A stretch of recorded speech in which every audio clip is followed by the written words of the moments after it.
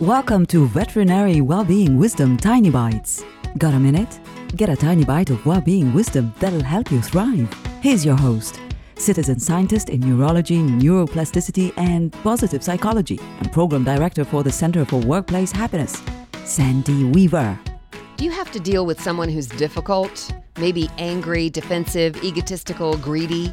Whatever they are, they just suck the life out of you. Instead of dreading your interactions with them, try this. Feel compassion for them. Can you imagine going through life knowing that people don't like you very much? And believe me, they know. Think of them as kind of broken, because in a way they are.